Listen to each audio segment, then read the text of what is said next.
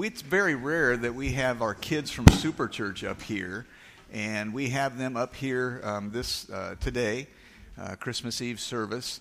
And so what I wanted to do is I gave part of my time to Will, and I asked Will if he would bring a lesson for the kids, and it's for the adult kids also. So you can pay attention and learn also, all right, if you're above 35, all right. And so I want to ask Will to go ahead and come on up here. Will is one of our teachers down in Super Church, and you all just need to do whatever he tells you to do. We trust Will. That could be a scary thing, especially when you're a children's minister and you love being able to share the gospel. Strange things can happen during a lesson. All right, kiddos, little boys and girls, come on out up here. Take a seat right up here. Don't be afraid. Come on up here. It's just like children's church. I see Brian coming up here, being bold. Ken's got you up here, sister. Take a seat right here on the floor. Look at these wonderful kids. Aren't these a blessing to have in our church? All right, scoot up here for me, please. There we go, there we go. So, Merry Christmas. Isn't it wonderful to be with our church family today on this wonderful Christmas Eve? This is just beautiful, all right? So you guys listening? You know what? I hear Pastor Jerry has some candy canes for you at the end of this service. Key point at the end. We'll save the sugar for Mom and Dad at the end, okay? All right, as they're up here, turn with me in your Bibles to John chapter 1, verse 12. That's John chapter 1, verse 12. Gospel of John, chapter 1, verse 12. So, little guys, I need your help teaching this lesson. Do you guys want to help me? Yeah. All right. So, look at this present I brought here. We're going to use this as a little object here, okay? So, imagine with me on Christmas morning, you gave someone a present, and it's underneath their tree, and all the presents are being passed out. And you're like, oh, they're going to take my present. They're going to get my present. But watch this. All the other presents get passed out, except for your present that you gave. It stays underneath the tree, and no one even touches it. What's even stranger is all of a sudden, the gift giving's done, and all the decorations are taken down, the tree's taken down, but that gift is still sitting there. What would you say? How would you feel? Would you go up to that person? Would you go, did you get my gift? And they go, oh, yeah, it's somewhere around. Oh, there it is. It's over there. That'd kind of make you feel a little, maybe even sad or strange, right? They didn't touch your gift. Well, watch this. John chapter 1, verse 12 says this. It says, but as many as received him, that is Jesus Christ, as many as received him, to them gave he the right to become the sons, that is, the children of God, even to them that believe on his name. Little guys, what gift did God give us? Who was that, Jude? He gave us life. Who did he give us? Yes. He gave us a family. What's the greatest gift that God gave us? Brian? He gave us the Holy Spirit. Yes, Jude? Yes, he gave his only son, Jesus Christ. We learned about that last week. Wasn't it a blessing last week when we all recited John 3:16 together? For God so loved, he gave his only son. And here's the gift that God gave. He gave his salvation through his son, Jesus Christ. But yet, sometimes that gift remains unopened. So watch this. How do we open up that gift? Do we say, oh, I'm going to be baptized, and that makes us a Christian? Does that make us a Christian? No. Going to church, does that make us a Christian? No. The only thing that can make us a Christian, that opens this gift, that says from God to us, is faith. So faith is what opens up this gift. But I got a question for you. Have you opened up this gift? Now, some of us may be sitting in this crowd saying, that's a good lesson for them kids. Sir, ma'am, I say this right now. Young man, young lady, have you opened up this gift? Do you sit in those pews and go, I hope those kids open up that gift? Have you opened it by faith? Have you received Jesus Christ as your Savior? If not, Today is the day. It says in Scripture, 2 Corinthians chapter 6, verse 2, now is the appointed time. Today is the day of salvation. It's only by faith. Do you trust God? Do we dare celebrate Christmas without Christ? No. So today, even before you leave this service, find a deacon, find Pastor Jerry, find myself, find someone here, and share your need for Christ. Don't leave this building without Him. Don't celebrate another Christmas without Him. Now, believer, you may be sitting there saying, and some of these kiddos may be believers as well. You're saying, I'm already saved. I've already opened up that present will. And that tag changes. It says, from God to your neighbor, to your coworker, to your classmate, to your wife, to your husband, to your children. Do you take this gift that God has given and He says, share it with people, and do you keep it? Do we keep it behind our back or do we give it to other people? Yes, we show it. These kiddos got it. I tell you what, they're smart. So what will you do with the gift that Jesus Christ has given us today? Will you receive it? All right. Thank you, guys. You guys can go on back now. Take a Bible, if you will, and there's one in the pew in front of you if you don't have one with you, or use your phone, whatever it is that you do these days. I want you to open it to Matthew chapter 1. I'm really glad you're here this morning, that we could celebrate Christmas together in this way. Let's get started. People today search out their ancestry. You can do it pretty easily. You can go online, find a website, do it that way, and kind of find out where you come from, what people groups you belong to, that sort of thing. There's a movement, even, I think it's government motivated, to get DNA samples of children. Frankly, I don't trust them. Mom and Dad need that information. Our government doesn't need that information, but that's possible as well. And the idea is in the name of safety. In case your children were ever taken, they can find out that they're yours. Well, we'll leave that with them. For the Jews, it has been a thing for a long time, knowing about their ancestry. When they came back to be in a nation in 1947, in 1950, there was what was referred to as the law of return to immigrate to Israel. You had to prove that you were a Jew. You had to have Jewish DNA, and there were ways of testing that and finding that out. Matthew chapter 1 is where we're going to be this morning.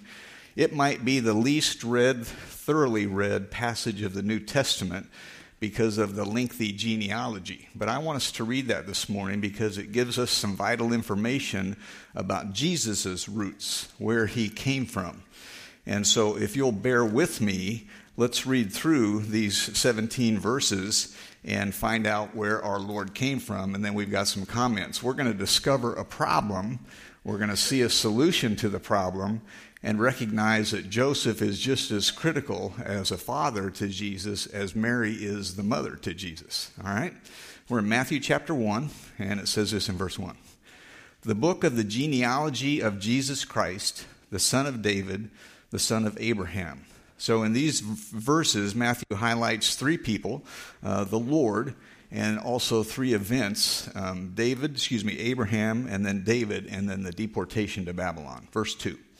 Abraham was the father of Isaac, and Isaac the father of Jacob, and Jacob the father of Judah and his brothers, Judah the father of Perez and Zerah by Tamar, Perez the father of Hezron, Hezron the father of Ram, Ram the father of Amminadab, Amminadab the father of Nahshon, Nahshon the father of Salmon, Salmon the father of Boaz by Rahab, and Boaz the father of Obed by Ruth, and Obed the father of Jesse, and Jesse the father of David the king. Well, so far those names weren't too tough. They get tougher. And I have no idea if I'm pronouncing them right, but we're just going to pretend that with a little bit of a Portuguese twist, it sounds right. All right? David, last half of verse 6, was the father of Solomon by the wife of Uriah. Solomon the father of Rehoboam, Rehoboam the father of Abijah, and Abijah the father of Asaph, and Asaph the father of Jehoshaphat, and Jehoshaphat the father of Joram, and Joram the father of Uzziah, and Uzziah the father of Jotham, and Jotham the father of Ahaz, and Ahaz the father of Hezekiah, Hezekiah the father of Manasseh, Manasseh the father of Amos, and Amos the father of Josiah, Josiah the father of Jeconiah, and his brothers at the time of the deportation to Babylon, when Babylon came in and took them in exile. After, verse 12, the deportation to Babylon, Jeconiah was the father of, and here's where it gets tough. Jeconiah was the father of Shealtiel, Shealtiel the father of Zerubbabel, Zerubbabel the father of Abud, and Abud the father of Eliakim, Eliakim the father of Azor, Azor the father of Zadok, Zadok the father of Asham, Asham the father of Eliud, Eliud the father of Eleazar, Eleazar the father of Mathan, Mathan the father of Jacob, and Jacob the father of Joseph, the husband of Mary, of whom Jesus was born, who is called Christ. So all the generations from Abraham to David were 14 generations, from David to the deportation to Babylon, 14 generations, and from the deportation to Babylon to the Christ, 14 generations. Matthew divides Israel's history from Abraham forward into 3 sections. He divides it into the section from Abraham to David, and he lists that genealogy, verses 2 through the first half of 6. And then he divides it from David to the deportation of Babylon, which is the second half of verse 6 down to verse 11. And then the deportation of Babylon to Christ, which would be verse 12 through verse 16. Selective names within this focus to represent 3 segments of Jewish history. And what I mean by selective names is there are some generations that are left out, and yet he claims 14 generations. I'm going to give us an example of that so that we'll understand that. But in this division, in these lists, we find some really messy people that God used. And that should be a little bit of a backdoor encouragement to us, because when I look in the mirror, sometimes I'm kind of messy. And I don't know all of you that well, but if I did, I'm guessing that if I were able to look into your heart and your mind and your life, that you can be messy also. And that's the goodness of the good news, the gospel of Jesus Christ. There are some moral outcasts here. There are different ethnicities, not just Jewish. Actually, if we could look closely at each name, they would all have some untidiness in their life. And we all have untidiness in our life. God used and uses messy people to accomplish his purpose. And that should encourage us. Now, that doesn't mean that we should stay messy. By the grace of God, grace doesn't mean stay where you're at, continue making the same mess. Grace is going to grow us in the Lord as well. Let me give you some examples of this list. Let me just mention first Jeconiah. And that's verse 11 and verse 12. We're going to look into him a little bit later on. This guy was a real rascal. He was bad news. But Jeconiah isn't the only one. Bathsheba is mentioned here without her name being used. Look at verse 6. Verse 6 says, "And Jesse, the father of David the king, and David was the father of Solomon by the wife of Uriah." And we know that that was Bathsheba, and David and Bathsheba had an adulterous relationship. That baby died. Solomon would be the second son there. So Bathsheba and David were pretty untidy also. There's also Ruth. Someone, you say, well, everything good is spoken about Ruth. What kind of, unless you look back into the history. Someone from a different ethnicity. She was a Moabitess. She was from Moab. Do you remember? Let me look at verse 5. Verse 5 says, Solomon, the father of Boaz, by Rahab. Boaz, the father of Obed, by Ruth. Do you remember how the Moabites began as a nation? Lot had left Sodom and Gomorrah by the grace of God. His wife had been turned into a pillar of salt. They found themselves in a small city. Then they found themselves in a cave in the hills. and he was going to die and not have any sons to carry on his name. So when he was drunk one night, his oldest daughter said to the youngest daughter, "Let's go into our father, let him impregnate us, and that way his name will be carried on." That's where the Moabites came from. So Ruth, while she might have been a person of integrity from everything that we see, the history of her ancestry wasn't all that great. There was Rahab, whose profession was a harlot before the grace of God. Verse 3 says this, "And Judah, the father of Perez and Zerah by Tamar." Do you remember that story? That was a story that was filled with shame. Tamar had a husband who died. It was her father-in-law's responsibility to provide another son for her husband, which he didn't do. So she disguised herself, dressed up as a prostitute. Judah took her. They had a baby. And so there's some messy people in this list. Really messy people. And yet God was able to use them for the purpose of the redemption story. And your life might be messy, and that doesn't mean that we stay there, but we recognize the goodness of God, the good news of the gospel, and that he's able to use me as well. This list isn't exhaustive. I'll give an example. Let me give just one example to show that. But for whatever reason God gave to Matthew, he wanted 14 generations. The example that I'm going to give is from verse 11. Verse 11 says this, "And Josiah, the father of Jeconiah and his brothers at the time of the deportation to Babylon." We know that, and let me just say this. If you're a note taker, there's going to be a lot of information here. I can send you the notes if you like that. You can take notes if you want to, but there's going to be a lot of scriptures that we won't be able to open up, but I want to open up some of them. Jehoiakim, Jeconiah's father, is left out in verse 11, and we know that from 2 Kings chapter 23, verse 28, through chapter 24, verse 7. And there we would find, if we read it together, that Josiah died. Josiah was a godly king. Josiah died. The people made another person, Jehoahaz, a king. But the Pharaoh that was in charge over Israel at that time, Pharaoh Necho, didn't like him, so he was only king for 3 months. He took another person whose name was Eliakim, king. And he made him king and changed his name to Jehoiakim.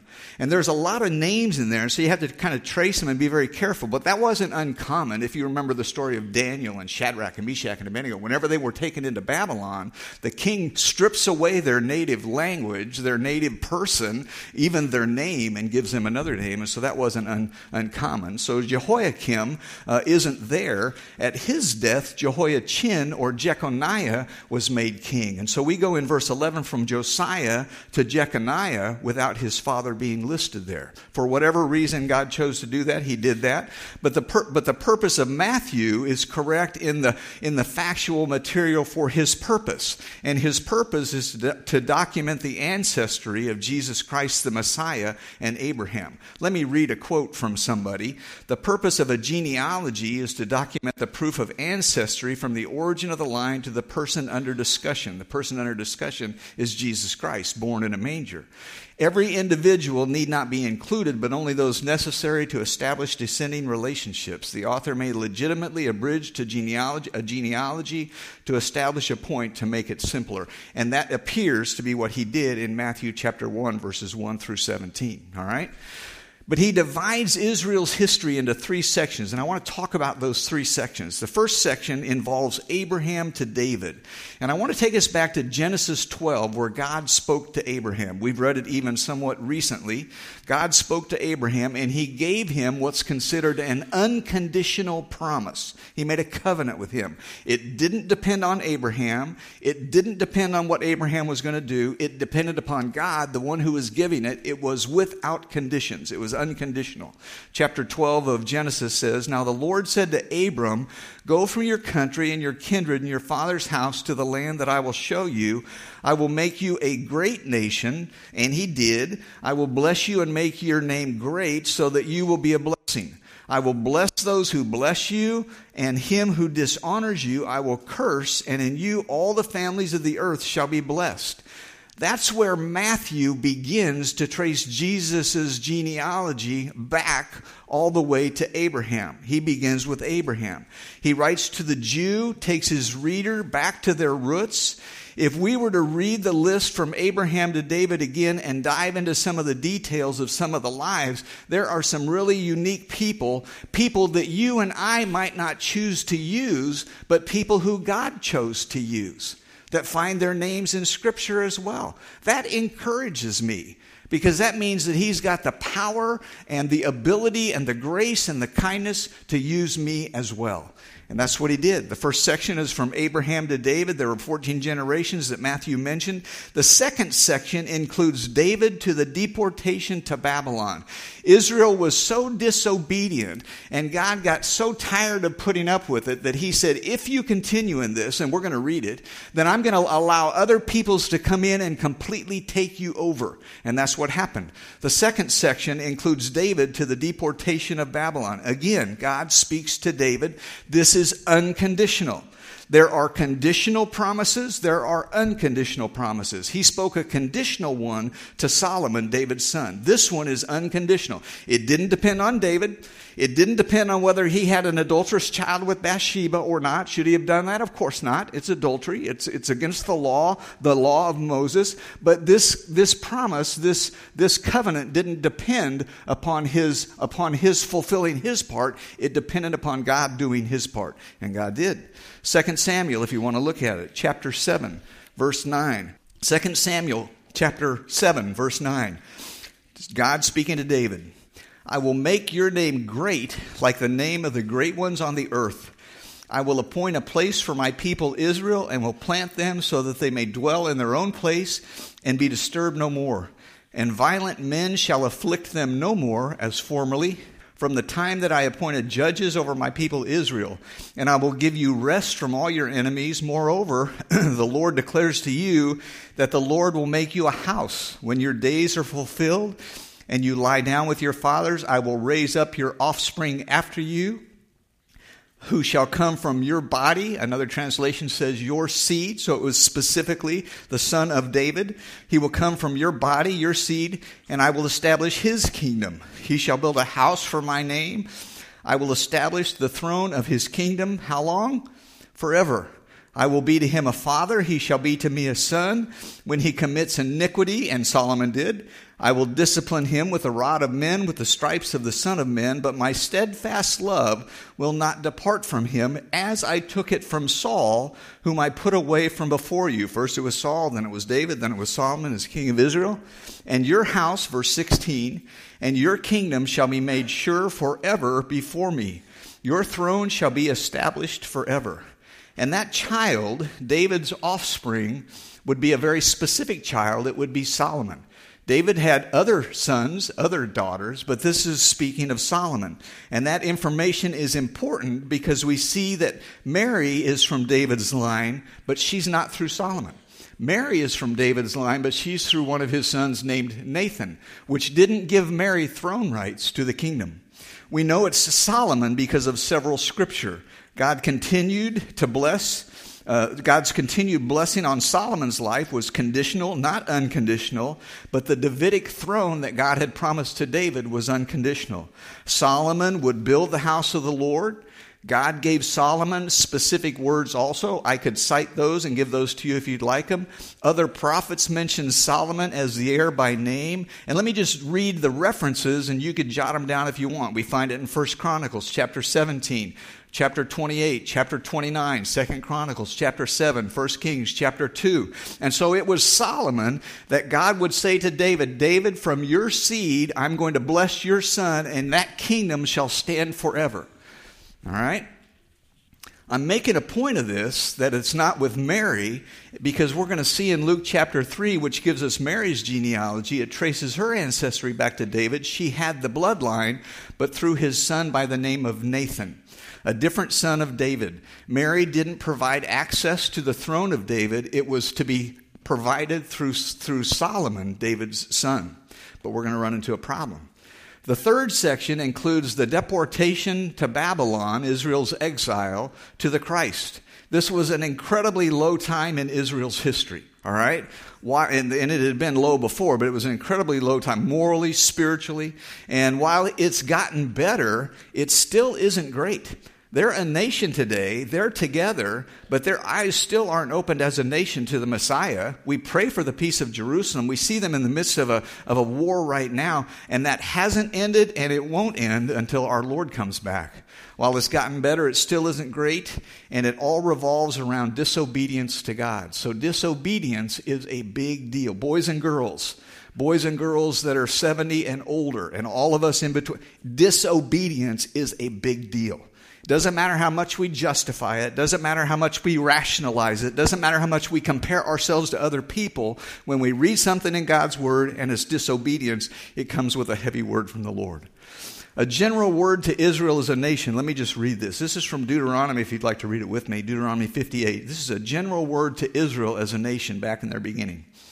If you're not careful, at Moses' time, if you're not careful to do all the words of this law that are written in this book, that you may fear this glorious and awesome name, the Lord your God, then the Lord will bring on you and your offspring extraordinary afflictions.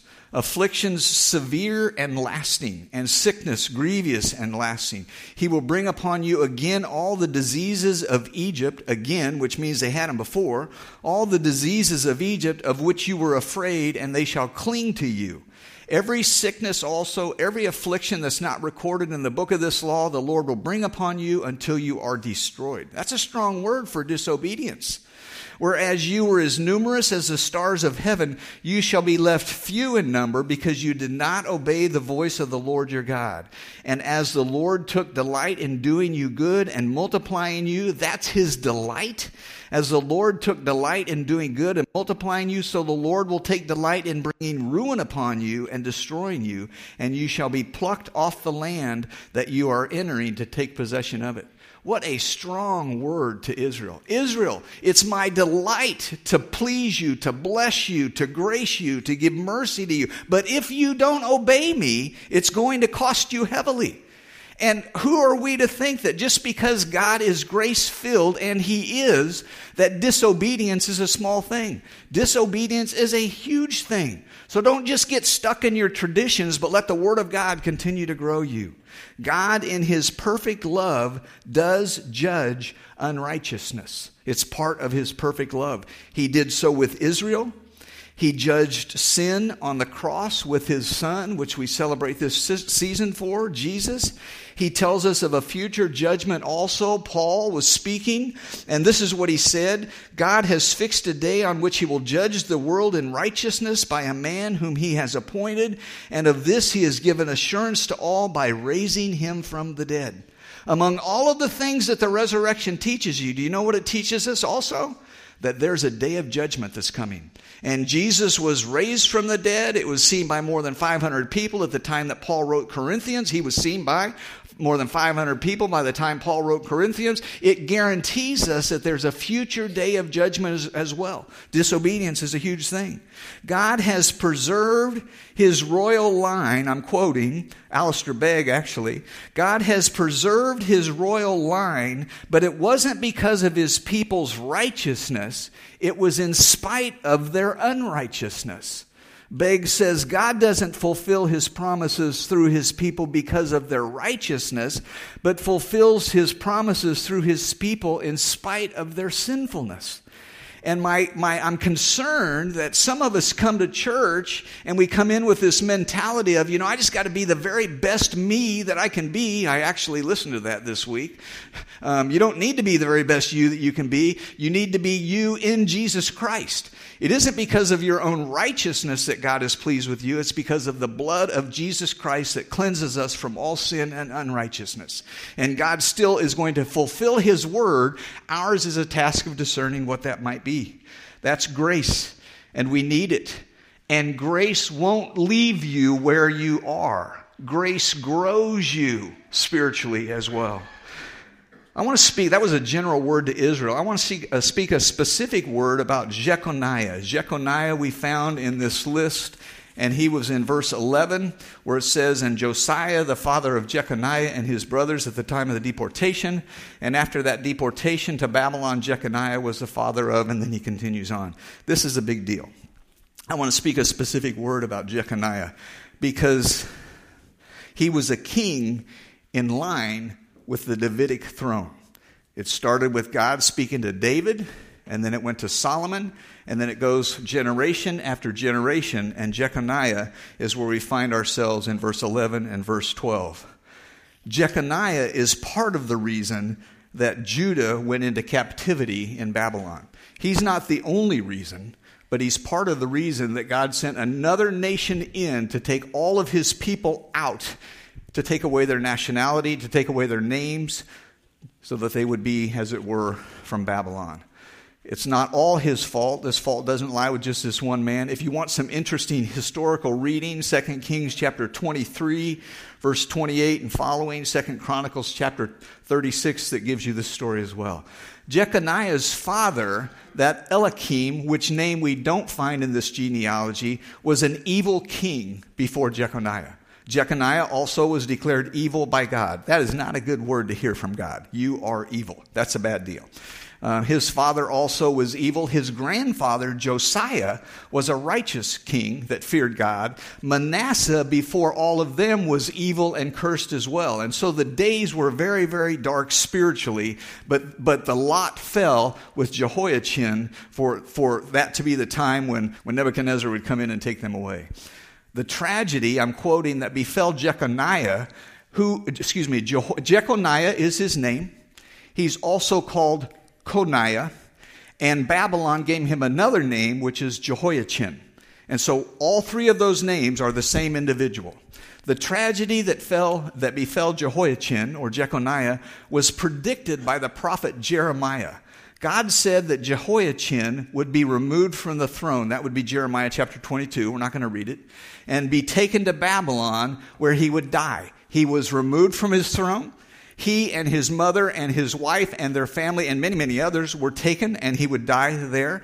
But the curse upon Jehoiachin went deeper than just his removal and exile. Jeremiah 22 verse 30 says this. This is what the Lord says. Record this man as if childless, a man who will not prosper in his lifetime, for none of his offspring will prosper. None will sit on the throne of David and rule anymore in Judah. So we go back to Matthew 1. And what Matthew did to show the Jews where Jesus came from is he went from Abraham to David. And from David to the deportation. And for the deportation to Jesus Christ. And what happens is Jehoiachin, or this Jeconiah, breaks that line.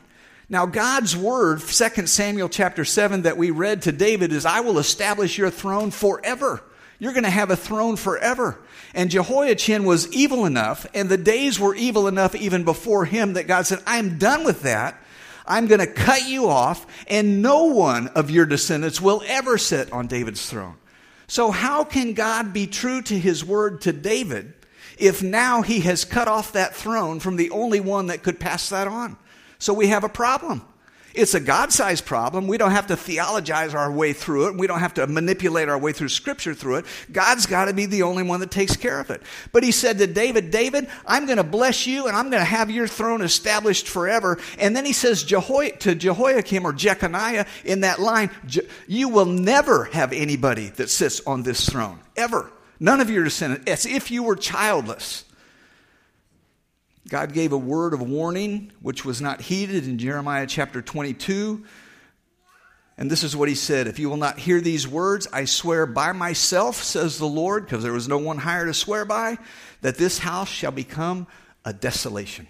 And that's what they became, a desolation.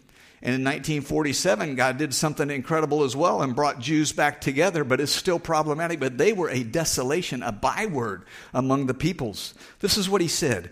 Verse 28, chapter 22 of Jeremiah. Is this man Coniah, or Jeconiah, or Jehoiachin, is this man Coniah a despised, broken idol, a vessel in which is no pleasure? Why are they cast out, he and his descendants, and cast into a land where they do not know? O earth, earth, earth, Hear the word of the Lord. Thus says the Lord, write this man down as childless, a man who shall not prosper in his days. None of his descendants shall prosper, sitting on the throne of David and ruling any more in Judah. So we have a crisis. God gave David an unconditional promise, and now he's put a curse on this Jehoiachin, Jeconiah, and there isn't anybody from his descendants that can rule on David's throne. The line of kings of David's family ended with Jehoiachin. Say, yeah, but Mary's in there. Mary wasn't from David and Solomon and that line. Mary was from David and Nathan and that line. So Mary had blood rights to David, but she didn't have throne rights to that God had promised through David. The line of the kings from David's family ended. A problem because the Messiah needs throne rights. For Jesus to have the right to the throne of David, which he has to be a God-solved problem. Because God told David in 2 Samuel 12, he'll establish the throne of your kingdom forever. Mary didn't give that. With this curse, no one would have throne rights to David's throne through Solomon. Nobody. No hope. No possibility. Except through a virgin birth, impregnated by the Holy Spirit, and a husband who was among Solomon's descendants. And that's exactly who and what we have. We have a virgin who was impregnated by the Holy Spirit, and if Joseph would have impregnated her, it would have been his seed, and he would have been just as cursed as Jeconiah, but Joseph didn't do that. He was a husband who was among Solomon's descendants, Joseph being the one. Mary's husband was in that line. Joseph provided throne rights. Mary provided the bloodline, ultimately through Nathan to David. Joseph provided the throne rights, ultimately through Solomon, the son of David. The Holy Spirit, God himself, made it possible because Jesus wasn't Joseph's seed. If he had been Joseph's seed, then he would have been linked to Jehoiakim and underneath that curse as well. This genealogy, along with the rest of the Christmas story, enables God to keep his word as he always does. It creates a crisis that is only God answerable, but God did answer it through a miracle, a virgin birth, with the father being Joseph. Had to be someone that was in Solomon's line as well, and that's exactly what God did. As well as his other declarations, they're not always favorable, but he's always good to his word, all of them that he's made throughout all of mankind. And do you know what that tells us? That tells us that if the resurrection proved that one day there's going to be a judgment, you know what there's going to be one day? There's going to be a judgment. Mark it down, take it to the bank. Doesn't matter how many people agree with you. Doesn't matter whether Washington proclaims it or whether it's popular among the nations or United Nations or whatever. There's going to be a judgment. It makes Revelation 19 possible. Listen to this. Then I saw heaven opened, and behold, a white horse. The one sitting on it called Faithful and True, and in righteousness he judges and makes war. His eyes are like a flame of fire, and on his head are diadems, and he has a name written that no one knows but himself. He's clothed in a robe dipped in blood, and the name by which he is called is the Word of God. And the armies of heaven, arrayed in fine linens, white and pure, were following him on white horses. From his mouth comes a sharp sword with which to strike down the nations. There are nations that will be struck down. He will rule them with a rod of iron. He will tread the winepress of the fury of the wrath of God, the Almighty. On his robe and on his thigh, he has a name written, King of Kings and Lord of Lords. The Davidic throne. Jesus able to sit there because of a virgin birth and because Joseph was the selected father that was in line with David and Solomon and the blessed line. God is fulfilling his word to Abraham in chapter 12. God is fulfilling his word to David in 2 Samuel chapter 7. Your house, your kingdom shall be made for sure forever before me. Your throne has been established forever. God is able to do that because God is able to do the impossible. And we find that in the Christmas story. With God, nothing is impossible. Even when we run up or run against something that seems to be absolutely out of control, no way to solve it, God has the ability to do that. So let me finish with this. In this genealogy from Matthew chapter 1, we find people like Jeconiah, who was a real rascal, but he wasn't the only one of his day. And we find Bathsheba mentioned, and the adulterous relationship that, without her name being written, and the adulterous relationship that she had with David, which produced not Solomon that time, but Solomon was the second son. We find Ruth, who was a Moabitess. The nation began with an incestual relationship. That's their histories.